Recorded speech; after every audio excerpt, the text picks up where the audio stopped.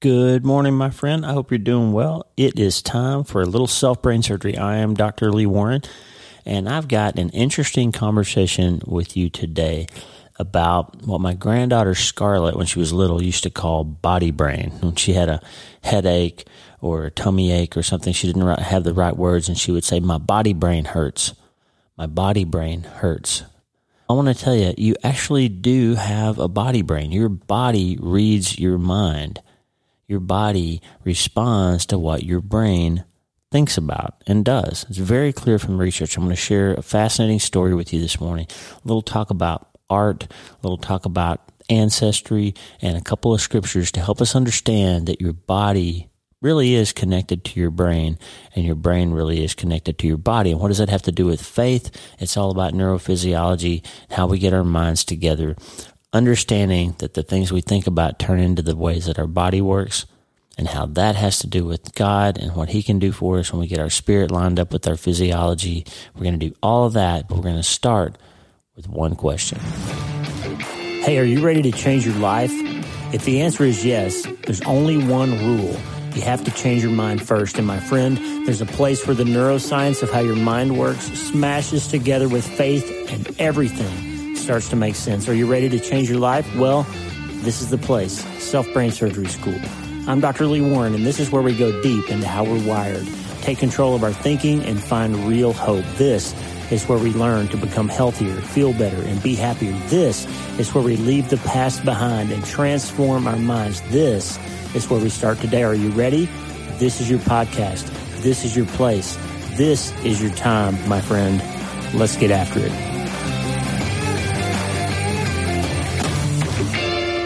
All right, I want you to imagine 1,000 years ago, you are your great, however many greats 1,000 years is, grandparents, okay? Your grandma, grandpa, way back in the day, and you're young, and you're in a mud hut in your village, and your family is sleeping, it's the middle of the night, and you hear a noise, okay? You hear a noise. You're responsible for the safekeeping and the livelihood, really the very lives of your family, okay? You hear this sound, you know exactly what you're hearing. The bear is back.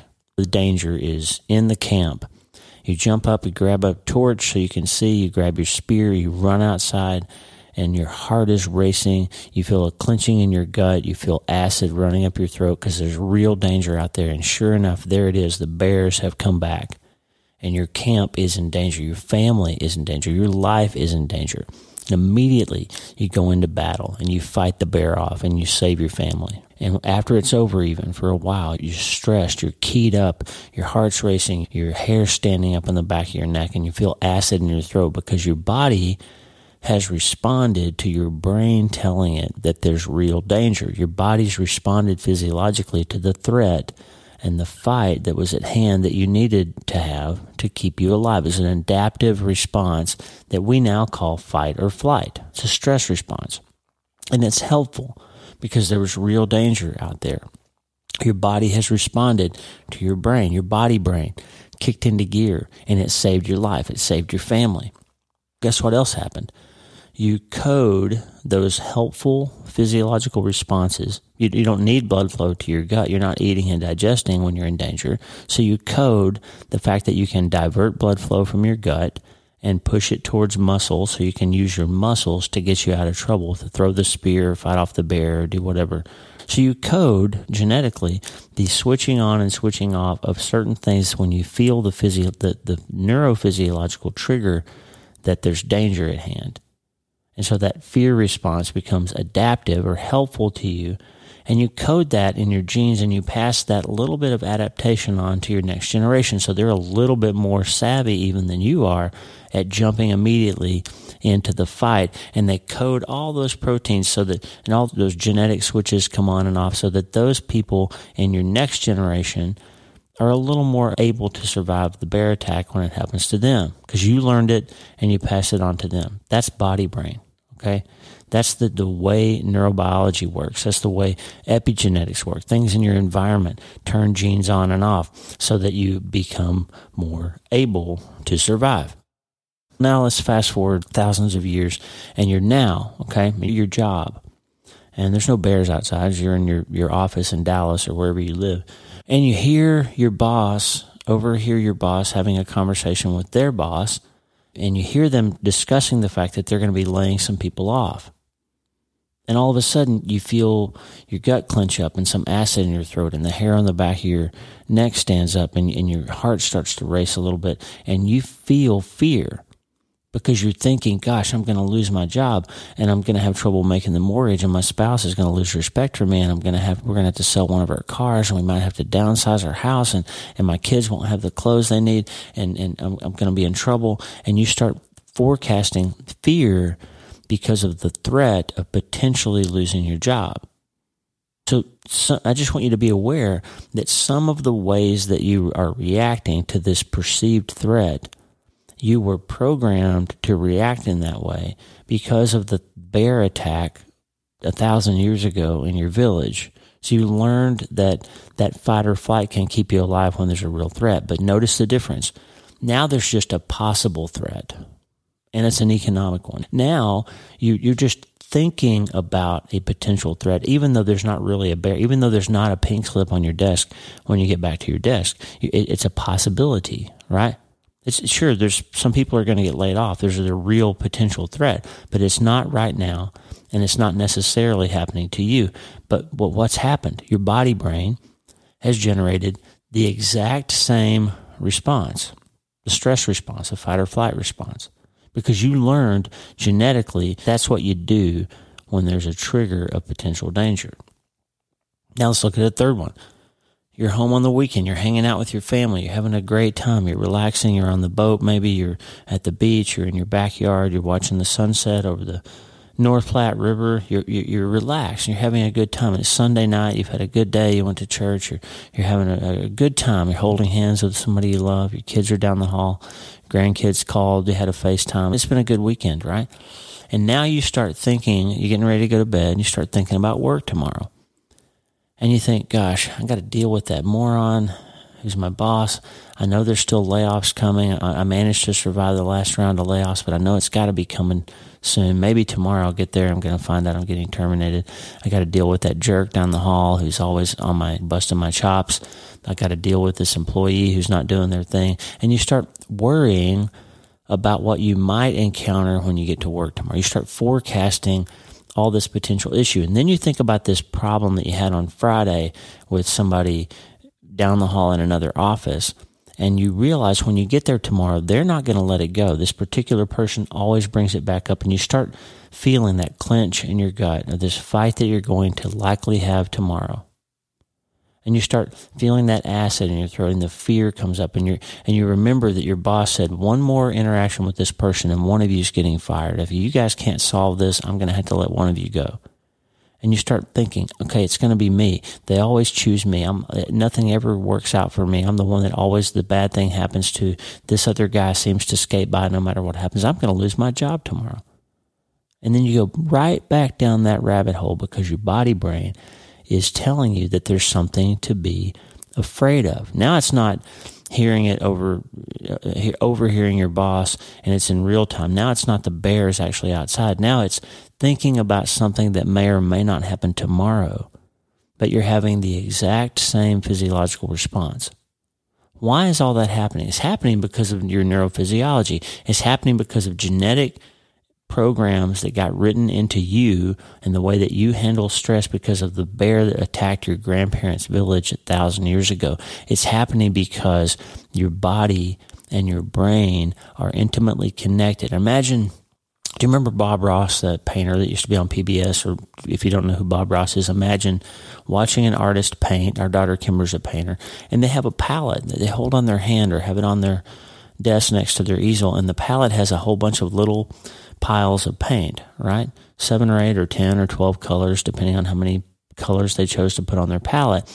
And then they have a canvas that they're painting this picture on. And everything that goes on the canvas, all the amazing colors that they turn out that a great artist can make, a sunrise or a sunset or whatever it is that they're painting, all of those colors on the canvas come from combinations of the 5 or 6 or 7 colors on the palette. We talked a couple of days ago about a Mexican food restaurant and how they can make all these incredible meals out of a small number of ingredients, and it's all about how they combine them. And an artist can paint a picture, a vast, millions of different pictures with a very few number of colors in the palette. Well, guess what? Your physiology does the same thing. There's only a few neurotransmitters, and those neurotransmitters are the chemicals that tell your brain what a feeling is. This is what fear feels like. This is what anxiety feels like. This is what happiness feels like. This is what peace feels like. There's only a small palette of neurotransmitters, and they combine in different ways to tell you that you're feeling a certain thing.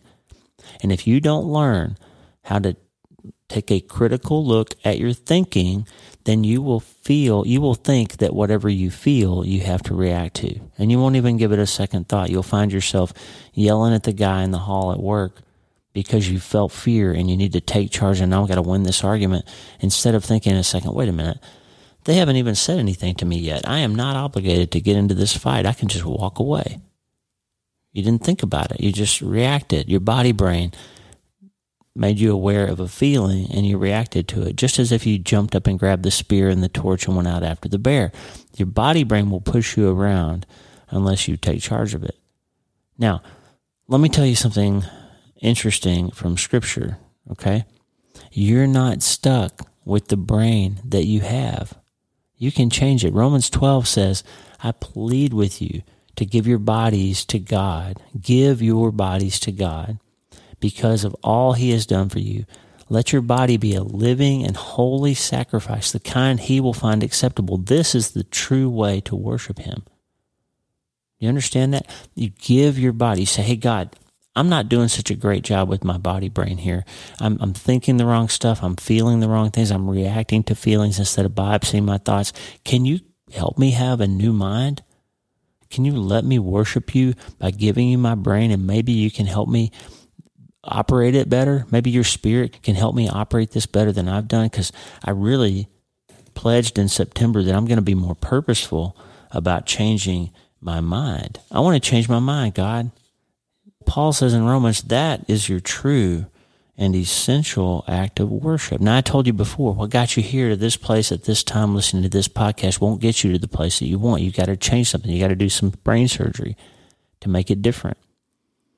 Psalm 19 says, let the words of my mouth and the meditation of my heart be acceptable in your sight.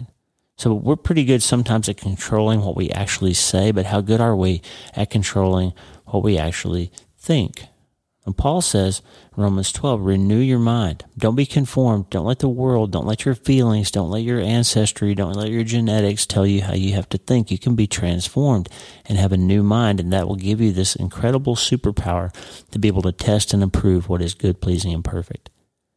Now, I would suggest that the reason you're listening to this podcast is some of the things you've been feeling and experiencing are not good, pleasing, and perfect. They're not working for you, and you want them to be different.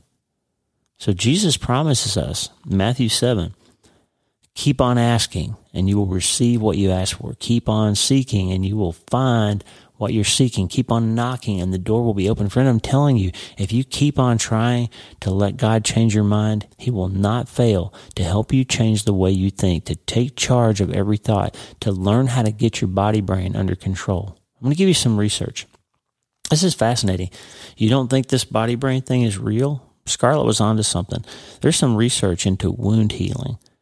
There was an incredible research project done at Ohio State a while back. Ronald Glasser did this research where he created a little wound. They took a suction cup and made a little blister on the arms of married couples. Okay, just a little tiny wound. And then asked them to have a conversation for about 30 minutes. And they said, keep it neutral. Don't fight about anything. Don't argue about anything. Just have a pleasant conversation.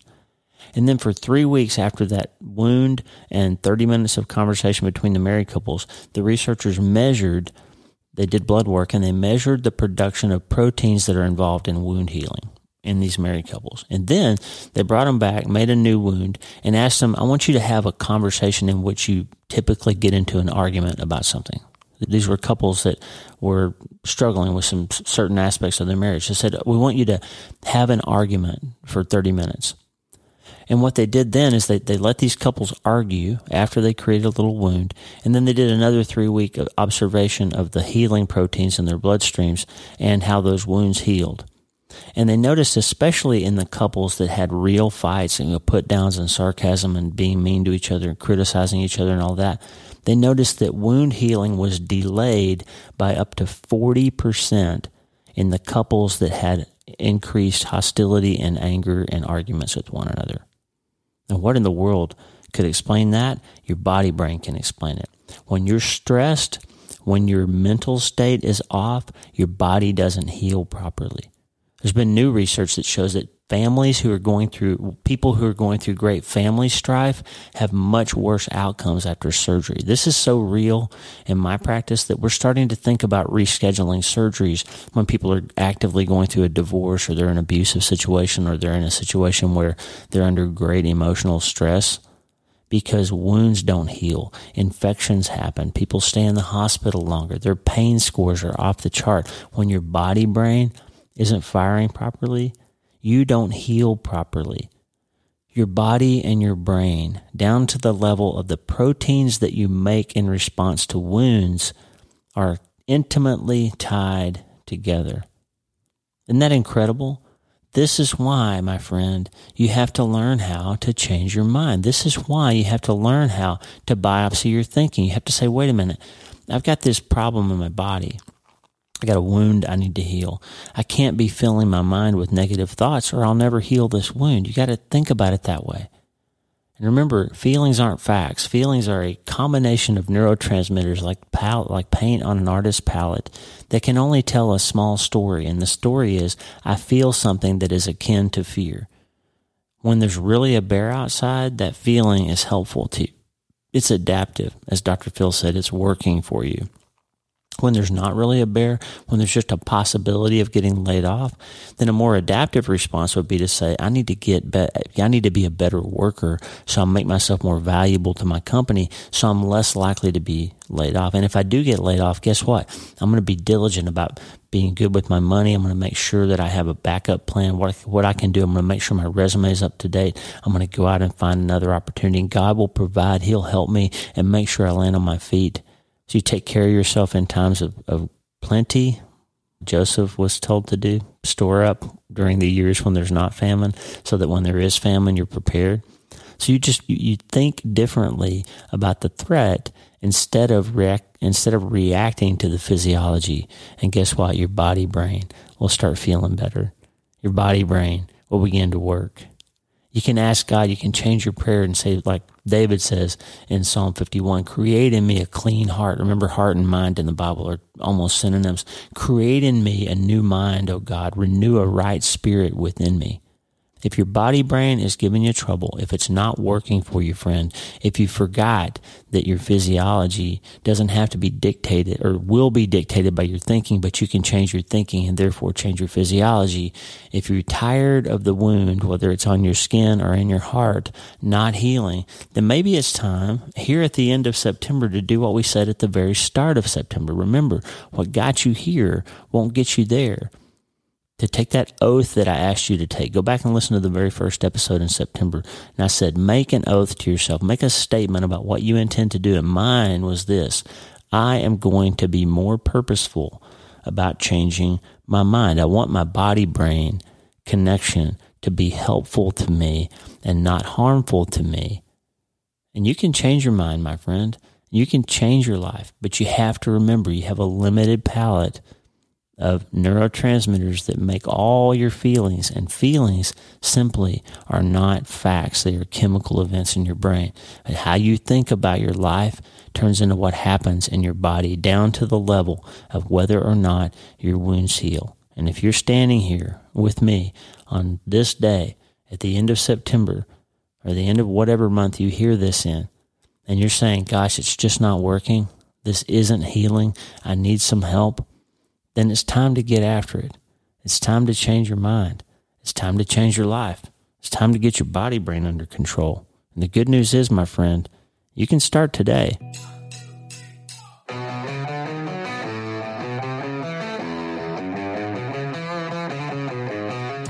Hey, thanks for listening. The Dr. Lee Warren podcast is brought to you by my brand new book, Hope is the First Dose. It's a treatment plan for recovering from trauma, tragedy, and other massive things. It's available everywhere books are sold, and I narrated the audiobook if you're not already tired of hearing my voice. Hey, the theme music for the show is Get Up by my friend Tommy Walker, available for free at TommyWalkerMinistries.org.